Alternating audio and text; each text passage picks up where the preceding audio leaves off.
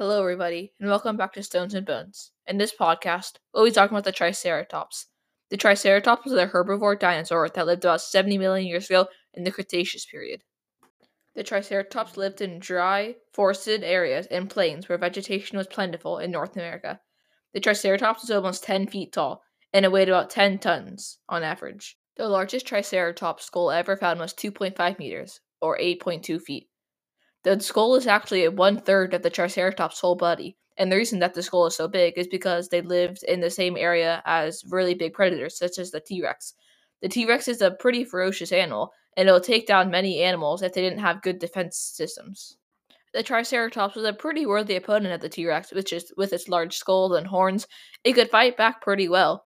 However, the Triceratops is a pretty big animal, and in terms of running or moving, the T-Rex had him with that one. They could run much faster and make sharper turns, and also, the Triceratops was a herbivore.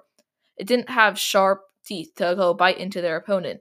The T-Rex, on the other hand, had sharp, long teeth that could really pack a punch on the other animal.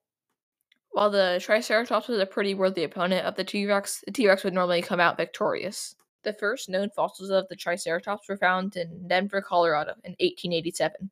Since then, Triceratops fossils have been found throughout the entire western North America, and in Wyoming, the Triceratops has actually become their state fossil.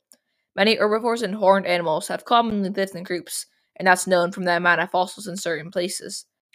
These animals did this to avoid being eaten by predators or the larger animals. The herbivores were always at a disadvantage, though, since they were adapted to eating plants and living a plant-based lifestyle. So they have flat teeth and normally not too many defensive weapons.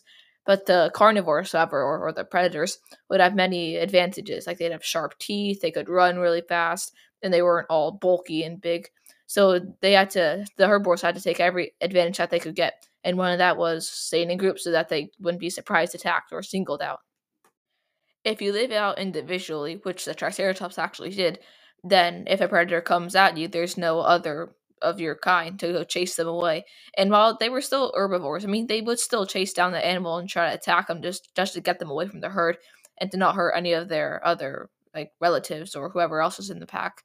But the Triceratops actually live individually, so there's really no one else there to fight for them besides themselves. It's not definitively proven that the Triceratops lived individually, but the evidence does suggest that while they were social animals, they didn't travel together.